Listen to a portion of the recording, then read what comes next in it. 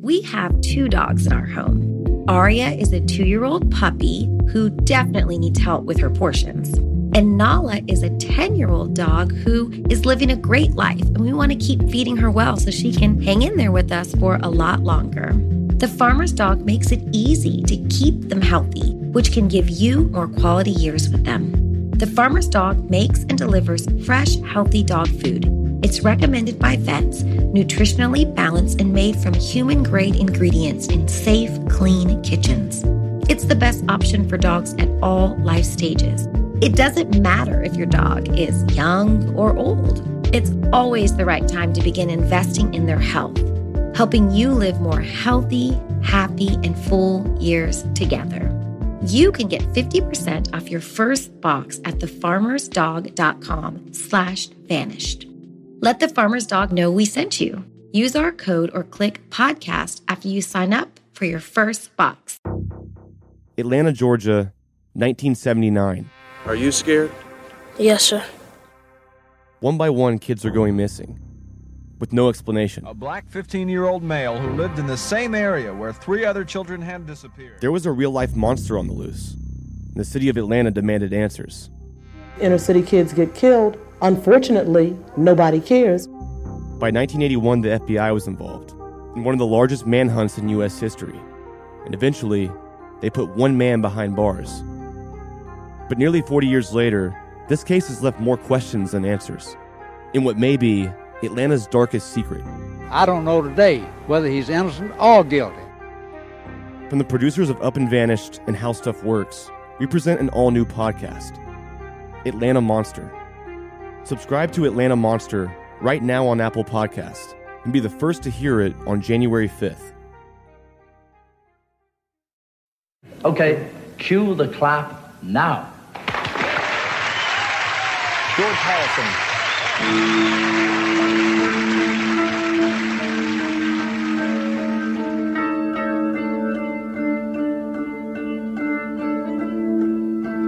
Isn't it a pity?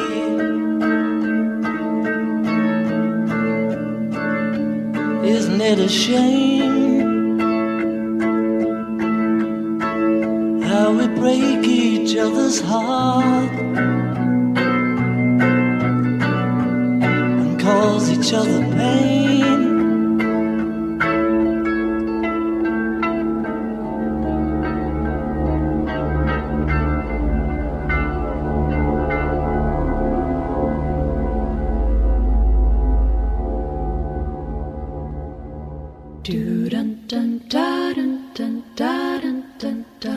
Today marked the last time anybody reported seeing or talking to Tara Grinstead. Officially, police are calling this a missing persons GBI case. officials say investigators latex glove found in $80,000 reward is being offered Where for information. is Tara Grinstead? From Tenderfoot TV in Atlanta, this is Up and Vanished, the investigation of Tara Grinstead.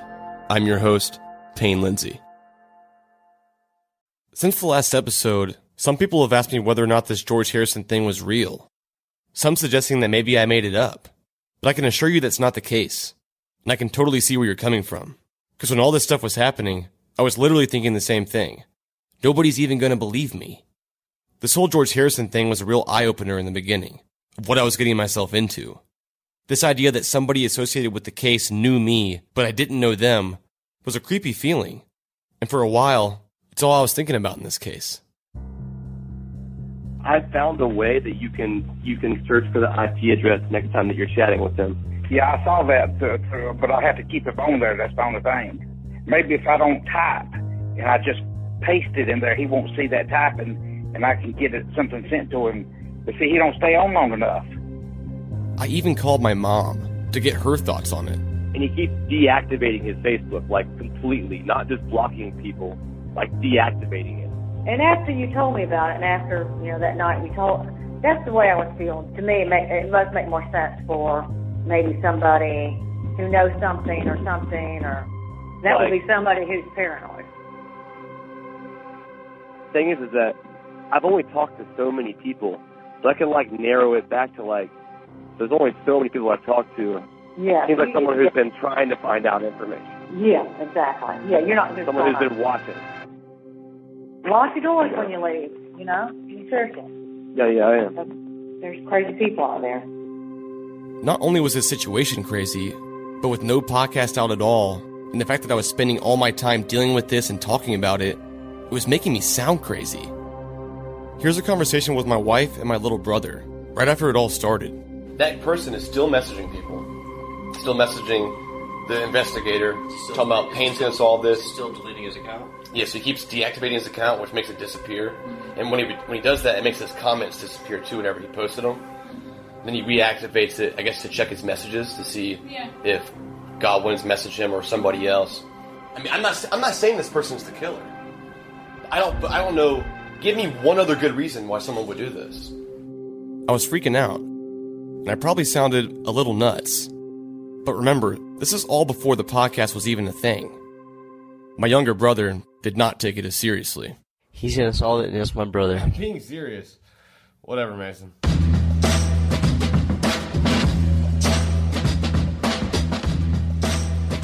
So my little brother thought I was silly, but I was still hell-bent on finding out who this guy was. One of the biggest mysteries that I couldn't explain, and one of the things that makes this story sound so unbelievable, was the fact that George Harrison knew the name Up and Vanished before I even announced it. After putting some more thought into it, it technically wasn't impossible for someone to find that name, but only if they were really looking for it. And I mean, really looking for it. See, right before it all started, I shot a trailer for Up and Vanished to use as a promo for the podcast. My friend Christian helped me shoot it. We had an actress named Michelle playing the role of Tara. When I was shooting it that morning, I took a picture of the film camera and posted it on Instagram. I didn't put any captions on it, but if you looked closely at the film camera, there was a small strip of tape on the film magazine that said, Up and Vanished. I sent some still shots of the shoot to the actress, and she asked if she could post them on Facebook, so I said sure. But when she did, she tagged my name, Tara Grinstead's name, and the name Up and Vanished in the post. So if somebody typed in the name Tara Grinstead on Facebook and clicked search, this would pop up in the most recent post. And you would learn not only my name, but also the name Up and Vanished. But here's the thing. I realized this very quickly, within about 20 minutes actually, and I had her take it down. But technically, if George Harrison searched for Tara Grinstead on Facebook during that time period, he would have found that post. But only during that 20 minutes. Now that you're filled in on the backstory a little bit, let's pick up where we left off in the last episode.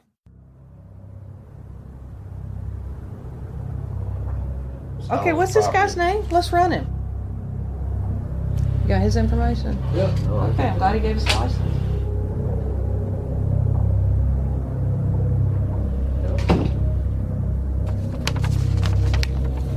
There's our guy. Who the hell is that? Jose. For legal and safety reasons, I have chosen to censor his last name. He's a real person, and it's a very complicated situation. Who is this guy? Did we ever verify if he was really Tara's student? No. He claimed that he knew her, and he was either in the 7th or 8th grade. He just came here. She helped him with English. Yes. It seemed genuine. What was his demeanor when he was It seemed like he was being truthful then, but what wasn't truthful is he just fell off the face of the earth. I tried calling his number. It didn't work. I didn't even get him till I called, I think, his mother. And I said, what is going on? What was his motive in coming here in the first place? He wanted to hire us to investigate the case. And he had already done a lot of investigation himself and gotten in trouble. Doing what? Just interviewing people, talking to people. I mean, I don't know if... I didn't get a feeling then that he was interjecting himself. It seems very suspicious, because I always look at the motive. If he was genuine and he cared, he's going to be jumping all over me calling, and what are we doing, and did you find anything? That's what somebody, I guess, genuinely cares. But now he's radio silent. Mm-hmm. Been radio silent for a while. A long while. But he disconnected his phone. There are other PIs down there, but he wanted to get far away from Masilla because of who he thought was the person that did it. Well, he had been calling people and going to see people and acting almost like a PI himself, and I told him you have to stop that. You can't keep doing that.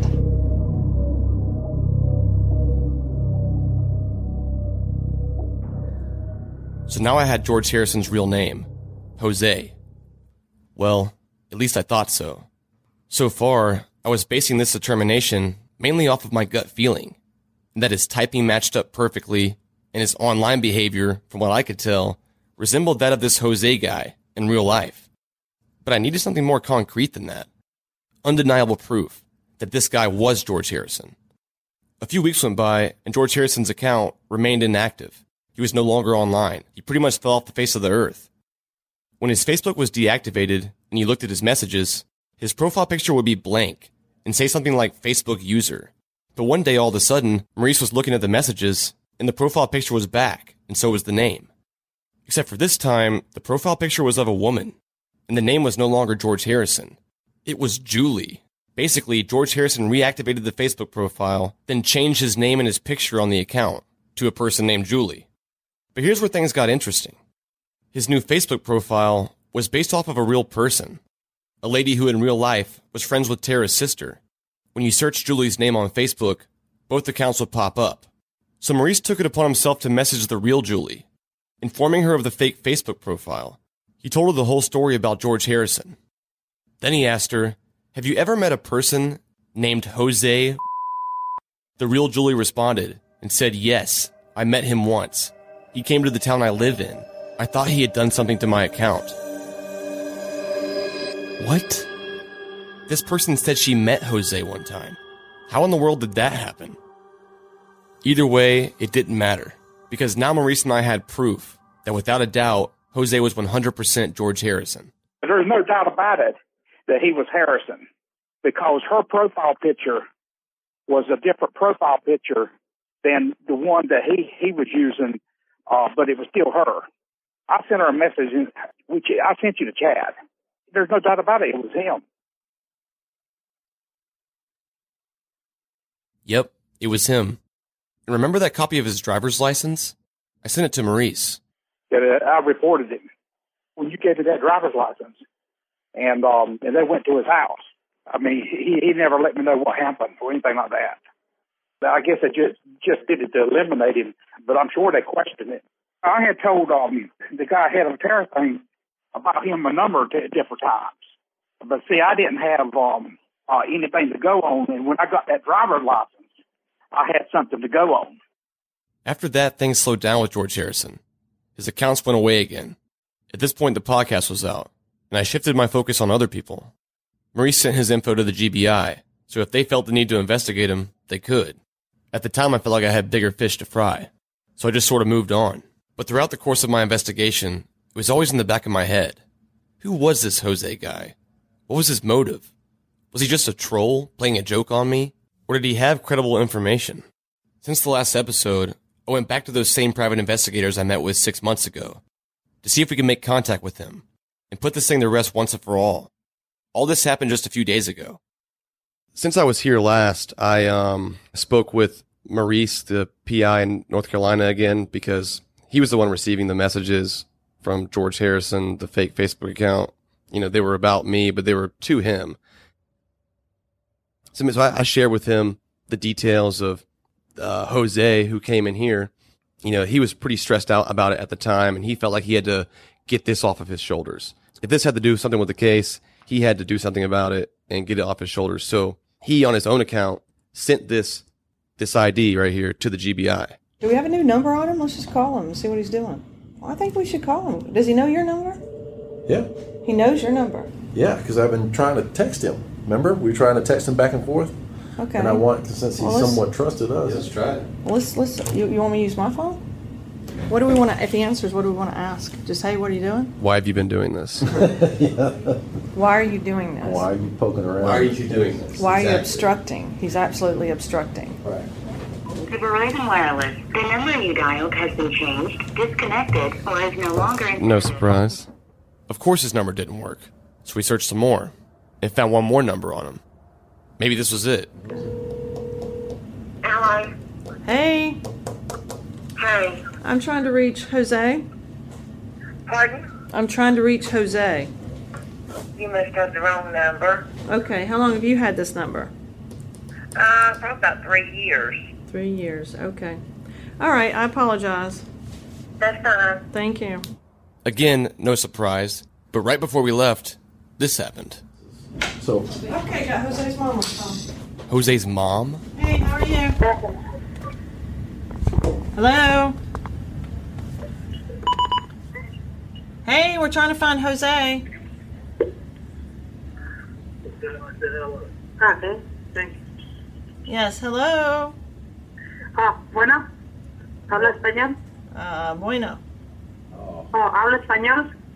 A little bit, but we're looking for Jose. Gotta be kidding me. Oh, no sé quién. What is the bank? Yes, he knows me. So would you have him call me? I don't know. You got one phone number? Yeah. One phone number? Do you have his number? Oh my goodness. Well, that's his mama.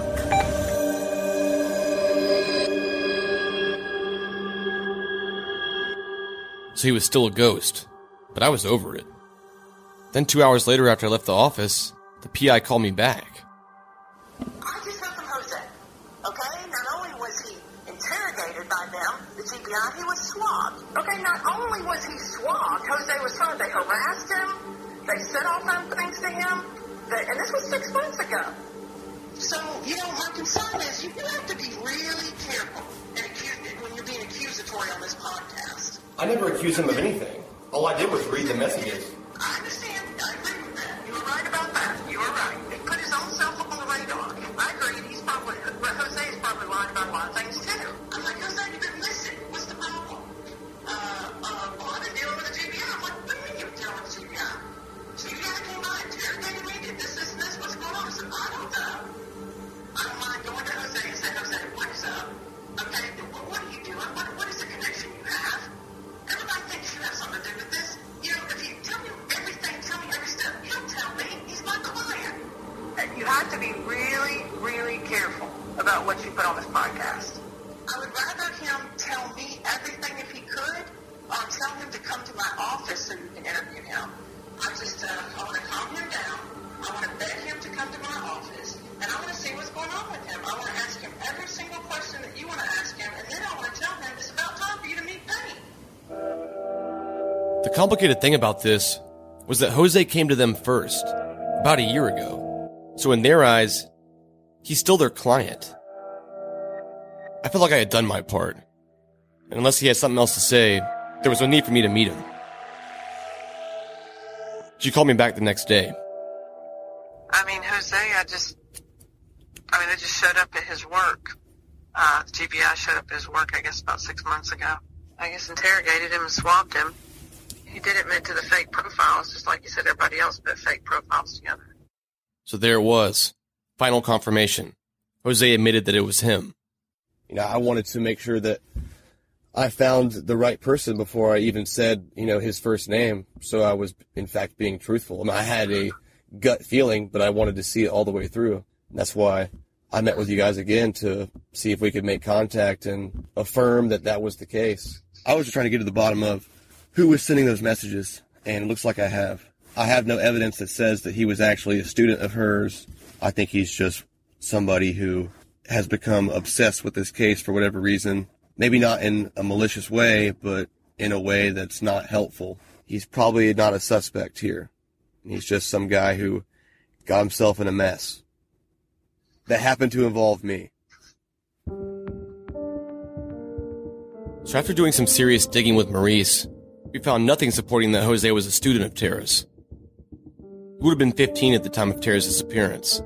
Tara taught 11th grade history, so he wasn't old enough to be in her class if he in fact went to school there, which we also have no evidence of. The GBI has his DNA, and he's not in jail. That has to say something. It was still weird to me, but after all that, I had no desire to meet him.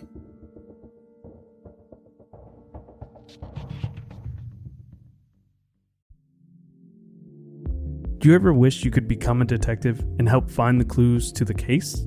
How about all of that in a mobile game that you can take anywhere?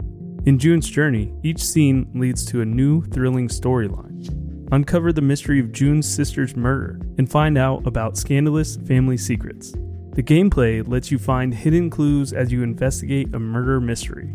Escape to a bygone age of mystery, danger, and romance. Let your imagination run wild when decorating your island estate and collect scraps of information to fill your photo album and learn more about each character. Whether you're craving a good mystery or looking for an escape, you can immerse yourself in the world of June Parker. June's Journey is a hidden object mystery game with a captivating detective story taking you back to the glamour of the 1920s with a diverse cast of characters. Each new scene takes you further through a thrilling murder mystery story that sets the main protagonist, June Parker, on a quest to solve the murder of her sister and uncover her family's many secrets. I travel so much while working that I personally love to play it while sitting around airports with all of that free time I have. Can you crack the case? Download June's Journey for free today on iOS and Android. Not too long ago, I got a call from a man named Robert Preston. He ran a local newspaper near Ocilla at the time of Tara's disappearance. He wanted to share with me some of the things he learned as it all unfolded back then. I was the editor of the Douglas Daily News at the time. We hadn't been in business very long, maybe 6 or 7 months or so. And it was a neat experiment for our community. We never had a daily paper, and we were 5 days a week. So we obviously had to find a lot of news in a hurry to put out 5 newspapers a week. And I remember when we heard that Tara had disappeared, none of us knew Tara.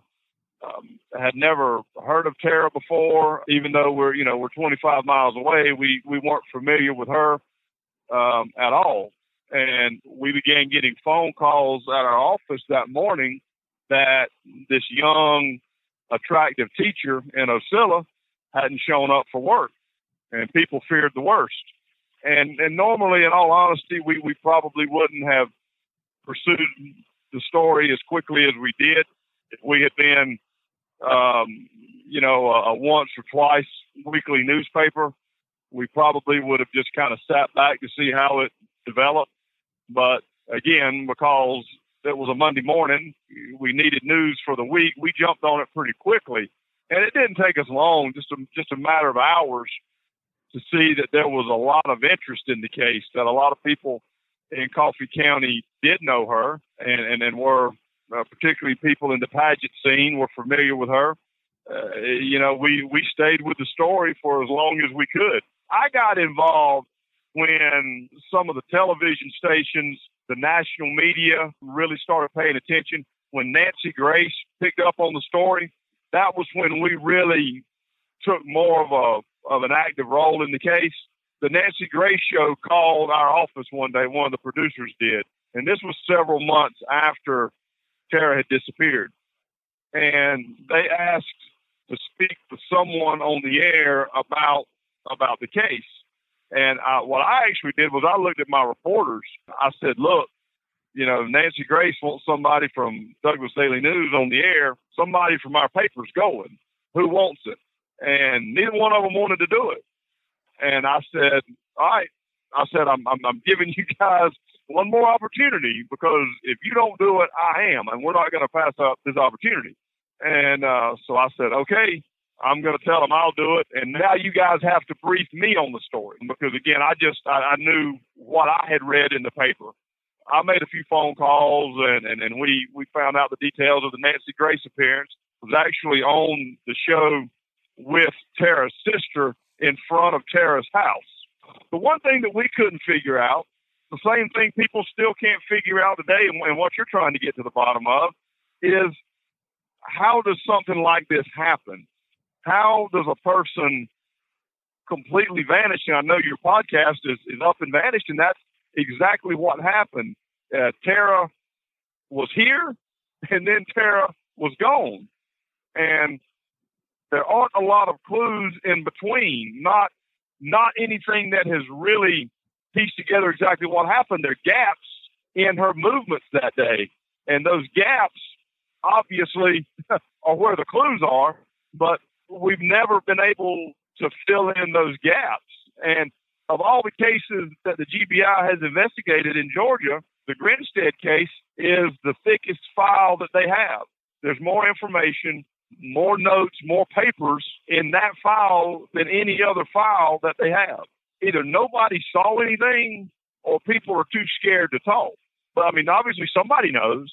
Somebody knows exactly what happened, and somebody knows somebody who knows exactly what happened, but people aren't talking, and it just still 10 years later, it puzzles us now. And I think that people automatically key on the fact that it was a jealous lover who might have killed her.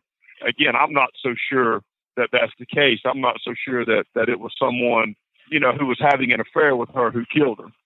Maybe someone who wanted to have an affair with her and she wouldn't reciprocate, something like that. But, you know, I don't know that the glove has anything to do with it. I don't know why the glove was there. I don't know that the glove is necessarily a clue. You would think with the people close to her, as many people have been swabbed, if the glove was directly involved, something would have shown up on that. It would be interesting to find the person whose DNA is in that glove and find out what information they have. But I say it seems unlikely. You know, a lot of times breaks in these cases come from the most unlikely of sources and unlikely of places. Somebody gets arrested for something else and wants to cut a deal and has some information. Hey, you know, I can tell you a little bit more about the Grinstead case, and that might come another 10 years down the road. But the glove, what everybody has keyed on is the glove and the black truck. And I remember on the Nancy Grace show being asked about the black truck, you know, what significance that may or may not have had. You know, obviously it's suspicious that someone's coming by in a vehicle like that, or just in a vehicle period along that same time. At the same time, with as many relationships as Tara reportedly had, knowing how people are in our area, it wouldn't be that unusual for somebody to ride by our house looking for her. He told me an interesting story about a Nancy Grace interview that was held in Ocilla. He was in the room when it all happened. I was sitting in the interview, and during that portion of the interview, I didn't have a lot to say. And I was listening to the exchange between Nancy and the other guests, and they basically accused Marcus of killing Tara on that broadcast. And you've seen Nancy's show. You know what her on-air persona is. And I was sitting there listening to that, and I'm thinking, you know, as a reporter, I would not dare get into the territory that she was getting into. I was thinking she could be liable for these statements that they're making. And apparently the Harper family was watching it as well, and they called their attorney, who was Tom Pajadas, a very well-known, prominent attorney in our area, lives in Ocilla. And once the show, immediately after we went off the air, he walks in. Now, I come from a family of attorneys, and I have heard Tom Pajadas' name mentioned many, many years in my family.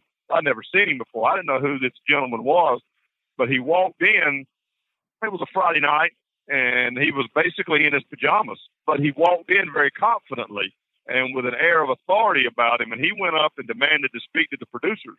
And I saw them talking, but I didn't hear exactly what was said. But they came back to us and said, as we went into the next show, which we were going to tape and play later, that we couldn't get into Marcus during the next segment. I don't know exactly what was said, but there was a threat of legal action, and they issued some kind of apology and then didn't discuss that again. The Harper family took very swift action that night. And to my knowledge, Nancy never took that same tone about Marcus on her show again. The spotlight always seems to come back to Marcus Harper. But I think that you stated this on the podcast, that nobody has been vetted to the degree that he has. And thus far, nothing has been linked to him. You know, everything, at least on the surface, seems to point back to him. His military training, the strained nature of their relationship. There was obviously some jealousy issues going on. Tara was evidently seeing more than one person, and there just seems to be a lot that could cause someone in his position to do something drastic. But He's been vetted up and down, top to bottom, front to back, and everything seems to check out. I wonder if while the investigation focused on him and while officers and agencies worked their way through that vetting process with him, if that didn't give someone who was, if not equally close, time to cover their tracks.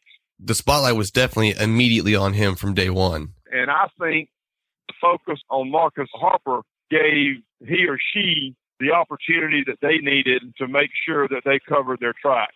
He's been vetted more than anyone else has, and things have been pretty consistent with him. At some point, if you're lying, you're going to slip up and give something away.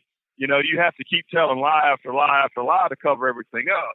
Either he didn't do it, or he is a very good and very consistent liar.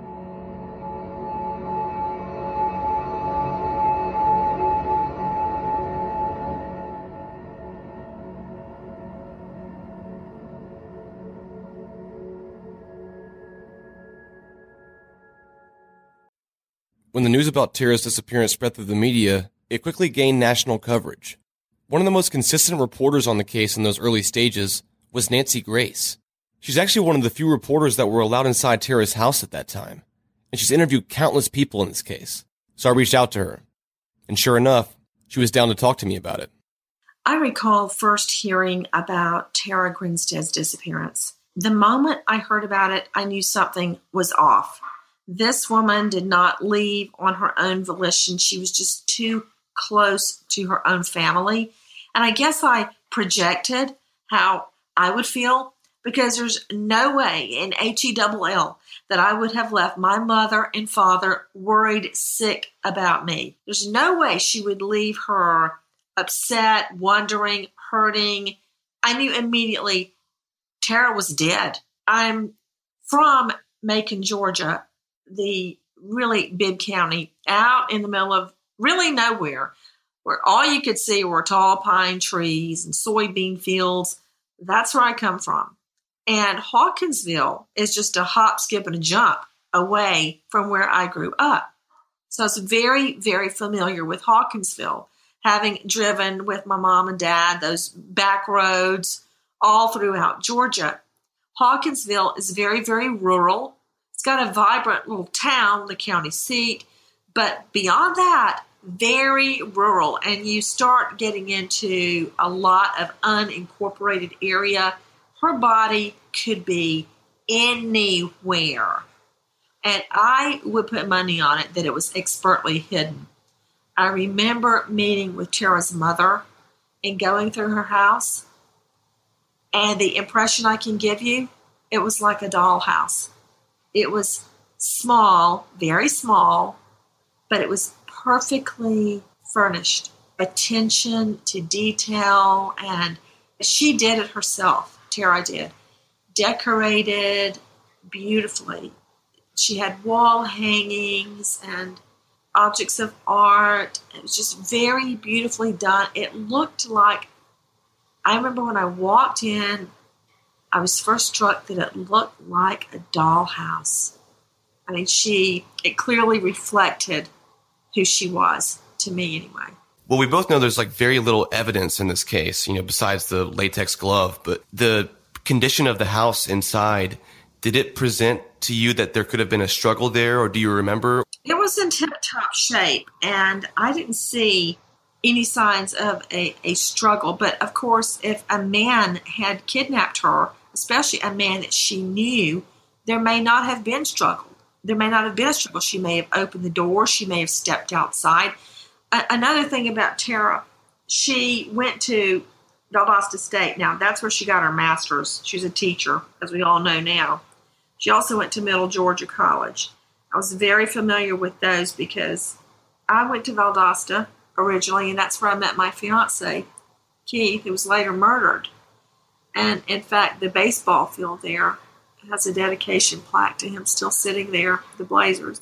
So that caught my attention as well. It was close to my home where I was born. When I met her mother, I became totally dedicated to trying to find the answer to the riddle of her disappearance. Many people seem to believe they knew who the killer is. Gossip, rumor, and innuendo was rife all around town. Now, everybody didn't agree. Now we know there's only one killer. They can't all be right. But I do agree with them, especially to the extent that I believe, I'll go out on a limb, I know her killer knew her well. Where she lived at the time, it's not on a busy thoroughfare. It's not, say, you're walking in the streets of Manhattan or the Bronx or Hong Kong and you're surrounded by millions of people. Anybody could snatch you. Not so where Tara went missing. It's somebody that she knew, a local that was in her life. That's what happened. She wasn't the victim of a hit and run and they hid the body. It wasn't an accident. She was targeted and murdered. Now, that's the easy part. The hard part is proving which person that knew her wanted to murder her. I think that whoever murdered Tara and hid her body, disposed of her body, knew very well what they were doing. I hate to say a criminal is smart, because if you're that smart, you're not going to be a criminal. But whoever murdered Tara knew what to do and what not to do. I would be willing to bet her body is totally decomposed by now. Or possibly even, and I hate to say this because I don't want to hurt her mother's feelings, but possibly even dismembered and strewn in different parts. One of the main issues with this case, especially if you're me trying to dig back into it, in Georgia, the Georgia Open Records Law basically locks up those case files. So the GBI has this huge case file, which has now grown to the largest case file in the history of Georgia. How do you feel about that? Do you feel that they should limit access like that? Or should people like you and me who want to solve this have access to that? I think that we have closed investigative files for a reason. However, once a case goes cold and police aren't getting answers, I really don't see why the entire case file is kept secret. Now, certain things, for instance, if they had a person of interest and they investigated it and they eliminated that person as a suspect, that would be in the file, and you don't want that released because that person is innocent and they would be forever smeared by that association to a murder. So I get why some things are kept secure and secret, but for the bulk of the investigative material, I think it should be released. You think there's a case to be made here for at least some of the records to be made available to the public? Absolutely. Because we're not getting any more forensic evidence. That's over. That was possibly over the night they realized she was missing. It may have already been hidden or disposed of. But what we have now is putting together a puzzle because there's no more physical evidence to be had. And that puzzle would be bolstered by the timeline and potential motives. Then you start with the timeline, ruling out anybody that's got an alibi, and I mean an airtight alibi. I don't mean I was at home reading a book by myself alibi. I mean you've got a witness or a phone call or a cell phone triangulation to place you at a certain spot. Bam. If you don't have that, you're in the pot of suspects as far as I'm concerned. How do you feel about the latex glove found in Tara's yard? Based on what I saw in her home, she would not have had any piece of trash in her yard. Her car was immaculate. Her home was immaculate. She was always very put together. And I don't think she would have had anything in her yard. If she had seen that the day before, the night before, she would have picked it up and thrown it in the trash, which leads me to believe it was not there the day before, which clearly connects it to the time of her disappearance. Why do you think it doesn't match anybody's DNA? The same reason that JonBenét's underwear doesn't necessarily match anybody's DNA. You know, in the JonBenet Ramsey case, detectives reportedly went out and bought underwear, girls' underwear, or somebody's underwear at a store and tested it immediately, and it had DNA on it from, I guess, the factory where it was manufactured. So that somebody else's DNA on that really does not impress me now that I know that.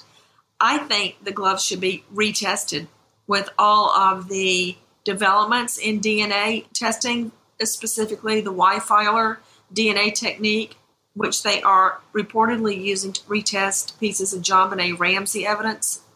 It's a whole new thing. There's a lot of new developments since Tara went missing. And I think all the evidence should be retested. I mean, that's a start. There was something about the inside of her house, too. I never really discussed it because I didn't have any evidence to base it on. It's like bringing a psychic into a courtroom, and it's just a hunch, really.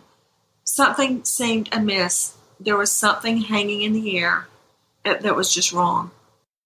She was super busy, and she had a little bit of, let me just say, a complicated love life. So whenever you have a single, beautiful woman who has dated several people, focus really goes on her love life. And there's a reason for that. I know it seems unfair, and in some ways it is, but statistically, that is where homicides are born. You look first at the lover, the husband, the ex, and then you move out from there to friends, relatives, family. You move out from there to the grocery boy, to the clerk, to the gas station, to the delivery guy, the mailman, the FedEx, the yard man. Then you move out from there until you finally get to a stranger attack, not connected, which in my mind are the hardest cases to solve, a random attack. Usually killers are caught because of their relationship to the victim, overwhelmingly.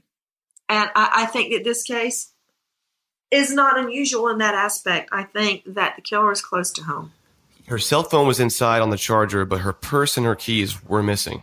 Do you think that Tara left her house willingly that night? That makes me think she may have gone willingly, although I don't believe it was like her not to take her cell phone. And that makes me think she left suddenly without the intent to leave. Your podcast has been a real inspiration for me. It really has. Although it has brought back the whole Tara Grinstead murder. People say missing. She was murdered. She's dead. She met a horrible, brutal ending, and her family still grieves. So let's just not make a mistake about that. My podcast is Crime Stories with Nancy Grace, and we are creating a feature where we can actually take calls from listeners. I'm super excited about it. And you can reach it, of course, on your cell phone by getting the app, but on our new website, crimeonline.com, which I am so proud of. What's interesting, toward the end of my time at HLM, I had tried for several years to launch a crime website. I noticed that the cases that we helped solve were all solved because of the internet. And I got to thinking about it. The show, Nancy Grace, I talk about it like it's not me, like it's something else. Nancy Grace aired at 8 o'clock live Eastern, and then it repeated. So that information went out for just those 2 hours during the day. Crime goes on 24/7, 365, and so does the internet.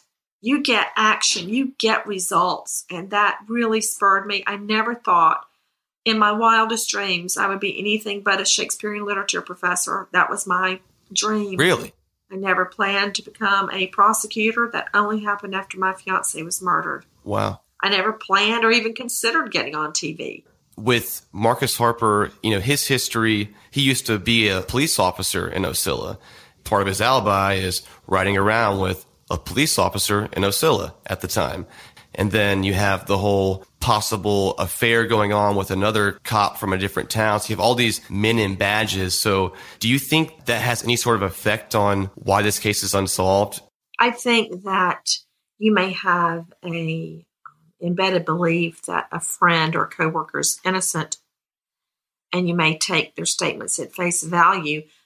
I doubt pretty seriously there was an overt cover-up, such as they know the boyfriend did it and covered it up. I don't believe that. Loose lips sink ships. And the only people that can really keep quiet, I think, are ex-cops, because they know the deal.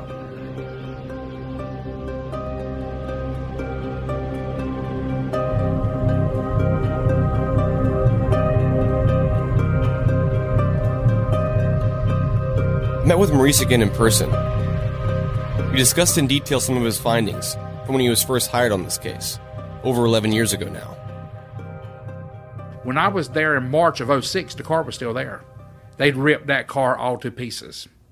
That's when I found that stuff under the front spoiler, that debris stuff. It looks like marigolds. It looked like mulch or something, but it was basically got it down to looking like marigolds. What is that? That's a type flower with the seeds and the sticky things and stuff. So stuck in the front of the car? No, it was actually in the spoiler underneath in the cup of the spoiler. So is that something that was in her yard or her driveway from a tree or something, or did that come from some other place? It must have come from some other place. For that to be on her spoiler, how would it get there? It would have to be run through some marigolds and stuff, and some got trapped in there. Do you still have the actual... 2 years ago, cleaning up, my wife said, I said, just throw it away. No. I did. I just... colder than Alaska, man.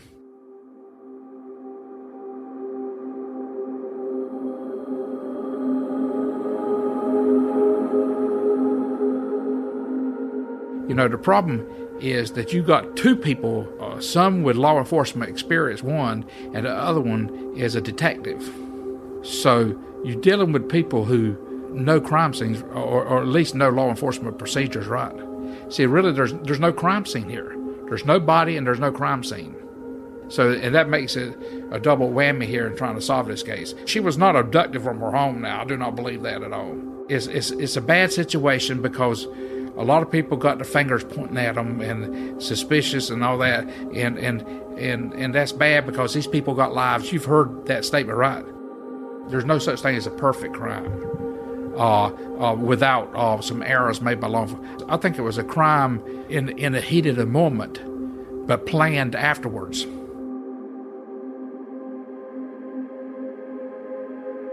Something brought up recently by one of our listeners was that Jim Hickey, the guy who received the text message from Tara saying, "I'm cold," was wrong about the time of the football game in his interview. Maurice commented on this. Well, he was wrong about the football game. He was actually in Athens, and the Georgia football game was actually during the daytime. It started at 12, probably noon, probably over at 4.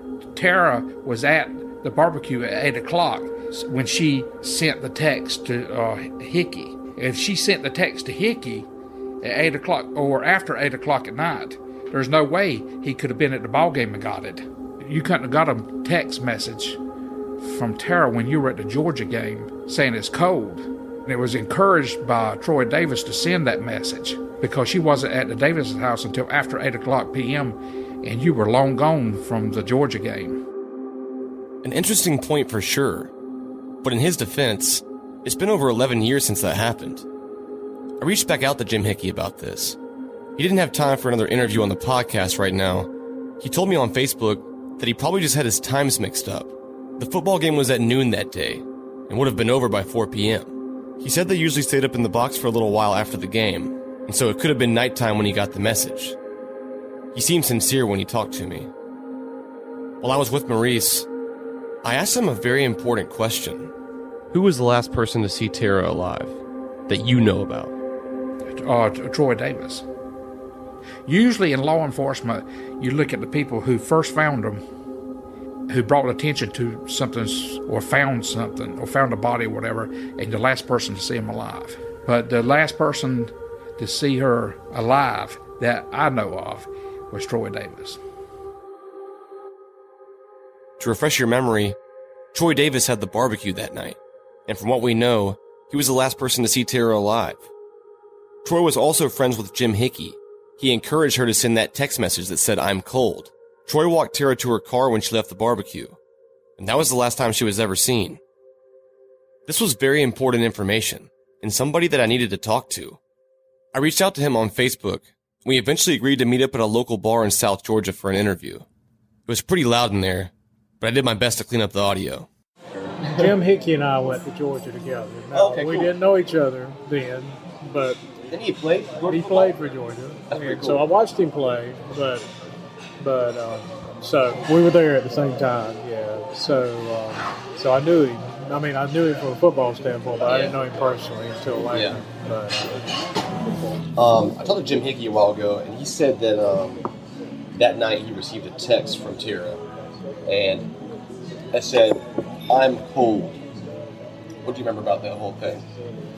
Or do you remember that? I remember sending one to him. Yeah. You know, I remember sending him one because it was cold. Yeah. And, of course, I probably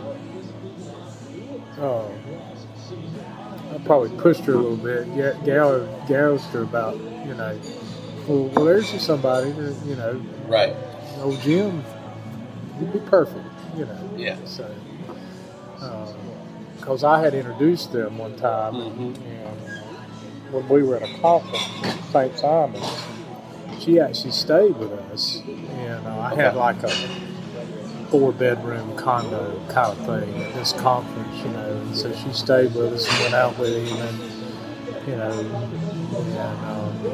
you know, so yeah, I probably pushed that one a little bit, you know. I thought it'd been all right, you know. Were you talking to Jim that night too? No, not that I recall. I mean, I don't recall talking to her. You kind of just knew that she was texting him. And, well, she's sitting right here. Yeah, and you kind of tell him this kind of thing. You know, she's telling me. Okay. Now, that's one thing you will never catch me do. Your phone rings, you won't say, "Well, who was that thing?" I mean, I don't do that. I asked him more about the barbecue, when Tara arrived that night, what happened while she was there. Most everybody had wrapped up the eating part of it. The game actually was Auburn versus, and I could have told you this now years ago, but it was Auburn somebody that night. And we had a deck with a television. We just, back then, we rolled on and off the deck. Yep. And everybody else had finished eating, but they were inside finishing, you know, whatever, dessert, next cocktail, whatever they were doing it then. Of course, I was out there running the fire pit on the deck, and TV for the next, getting it ready, and Tara came up, and she rarely ate pork, you know, just because the beauty pageant thing, the training, I mean, she just, her nutrition was huge, and so she rarely ate pork. Well, that night we had grilled pork chops and I grilled steak. I knew that she probably would be coming by, you know, and so, you know, we just had a little bit of both. And when she came in, and she came in, she made her plate. I said, "Go on and make your plate." My daughter and I are out there on the deck at that point by ourselves. I said, "You go on in there and make your plate. You eat in there, come out here." Wherever she came out, my daughter's sitting here, and she sat down here, and I'm sitting here. I can see the television, you know, and she had pork chop. And I said, "Tara, you don't eat pork chop, dear." I said, "I made steak for you." "I know, but I just want to do something different." I said, "Okay. I mean, eat what you want." You know, right. Have to sell. You could be overanalyzing it, but Tara did something out of character that night by eating pork when she never ate pork, at least according to Troy. I wasn't sure what it meant, but it was interesting. What time did she get there, do you think? Oh, Lord have mercy. Let's see. It was an ESPN night game, so it had to be 8 o'clock, 7:30, 8 o'clock. You know. Had the game started yet? It had, I think it had started. Yeah. You know, but it was right quarter. early. Yeah. I mean, early. So it had to be 8 o'clock. I mean, and she stayed till the local news had came on, WALB's local news, because at the end of that game, she helped us get the TV in. And so she hung out for a little while. I always walk people to the door. Always. It's just something I do. And so, and back then on the deck, I walked people out. I walked out on the deck. So there was a false wall that goes down the stairs. The deck's over here. And then you take a ride under an open carport, and her car's parked right there. So I just walked down on the deck because I can look down at her and she, you know, make sure she gets in the car, you know, and I said, now next weekend is Georgia Florida game. So,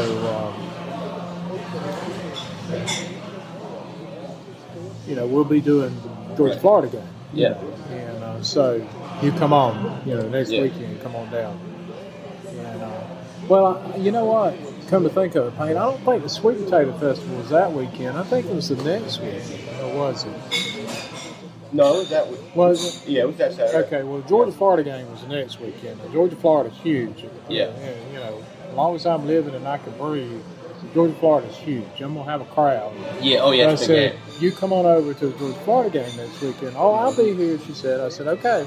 So she backs out, turns right to go home, drives the 2 or 3 blocks, it's city blocks from the house. Yep.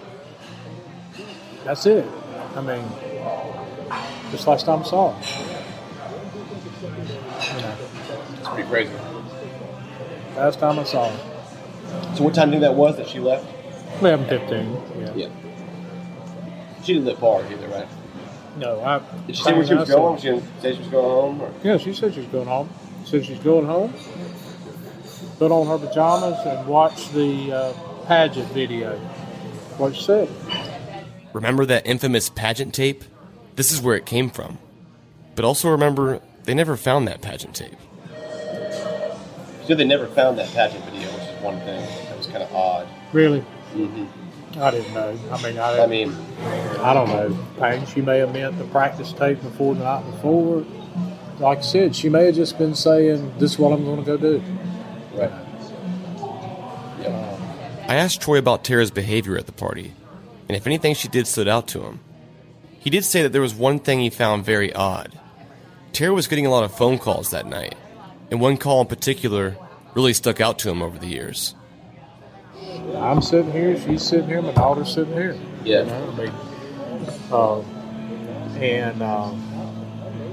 I love a good cocktail. I like a good cocktail. I'm sitting there, I'm just happy as I can be, Yeah. Them two, they're talking and, I'm talking to her whenever she wants me to talk, and she'll take a call, and she tells me who it is. That was so-and-so. And then somebody called about the beauty pageant. I can't remember which particular girl called, but there's some girl called about a beauty pageant. She told me. I mean, I that's your thing. Volunteering. She's just telling me, And then she got a call, and she talked at length with this person for a phone call from me at length. And what caught me was, she says, I love you too. Now, and that was a little louder than the rest of the conversation. And so she hangs up. I don't ask one word. She starts volunteering. That's an old friend of mine. I said, okay. He's a police officer in Perry, I think. Perry.